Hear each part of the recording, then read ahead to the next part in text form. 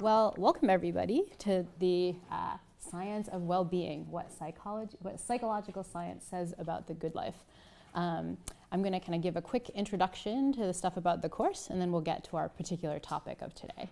But I kind of wanted to start because this is a bit of a strange adventure. I'm here sitting with about 25 of my students, most of the students in Silliman College, one of the residential colleges here at Yale, but a couple students who snuck in from other colleges, but we welcome you anyway. And I thought it's cool to kind of welcome you by noting that you are starting this kind of interesting new journey. And I mean new in a couple different senses. One is that this is kind of a new thing for Yale. Never before at Yale have they taught a course on the kind of science of psychology and sort of practice of how to be happy. So it's kind of new for Yale. It's sort of new for Yale's online courses. Unlike most of the online courses, we're sitting here in my living room chatting with you guys in this kind of comfy space. This is kind of a new way to think about how we teach people who aren't at Yale. And it's also a new journey for all of you.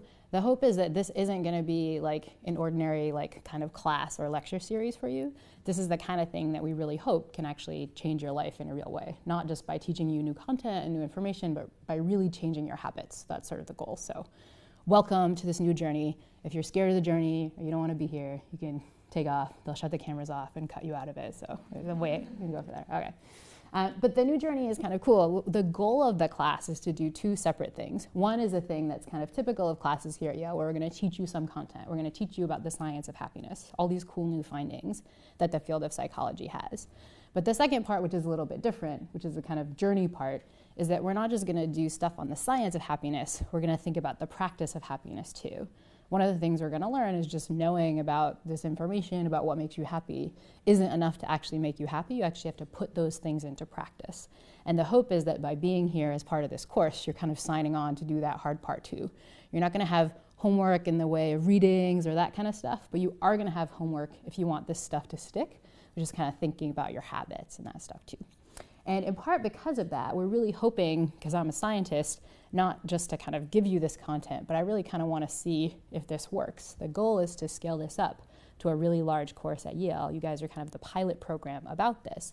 And in part because of that, we really want to check whether or not this kind of approach of teaching you guys the science and sort of seeing if this practice goes together is actually going to work.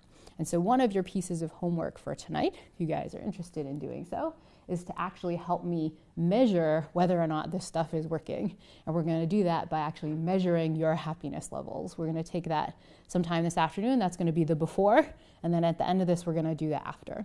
Really, our goal is to make sure that what we're doing in this course is actually having its effect. And we're going to try to look at that in detail. Okay, so what is the course about? Well, you're signed on for kind of 5 quick lectures here in my home. And we're going to go through a couple different topics. Today's topic is going to be about misconceptions about happiness, the things you think make you happy but don't actually. So be ready for kind of all of your misconceptions to be cleared up, which will be great. Next time, we're going to talk about why our expectations are so bad. Basically, I think what you'll see is many of the things we think are going to make us happy don't. And so why are we not accurate about the kinds of things that are going to make us happy? Why are we seeking out these things that aren't going to help us? Third, we're going to sort of jump to the stuff that actually really does increase happiness. And as is the case in a lot of BuzzFeed articles, the answer may surprise you. So weird. From there, we're going to kind of broaden to say, okay, if that's the stuff that's going to increase happiness, what are the strategies that we should be using? That's where we're going to get into more homework and more habits for you guys to engage in. And then the fifth thing is going to take this even broader, not just thinking about putting these strategies into practice for you yourself in terms of your own personal happiness, but how can you put these in practice more broadly? How can we use this stuff to help society or help Silliman or help things more broadly?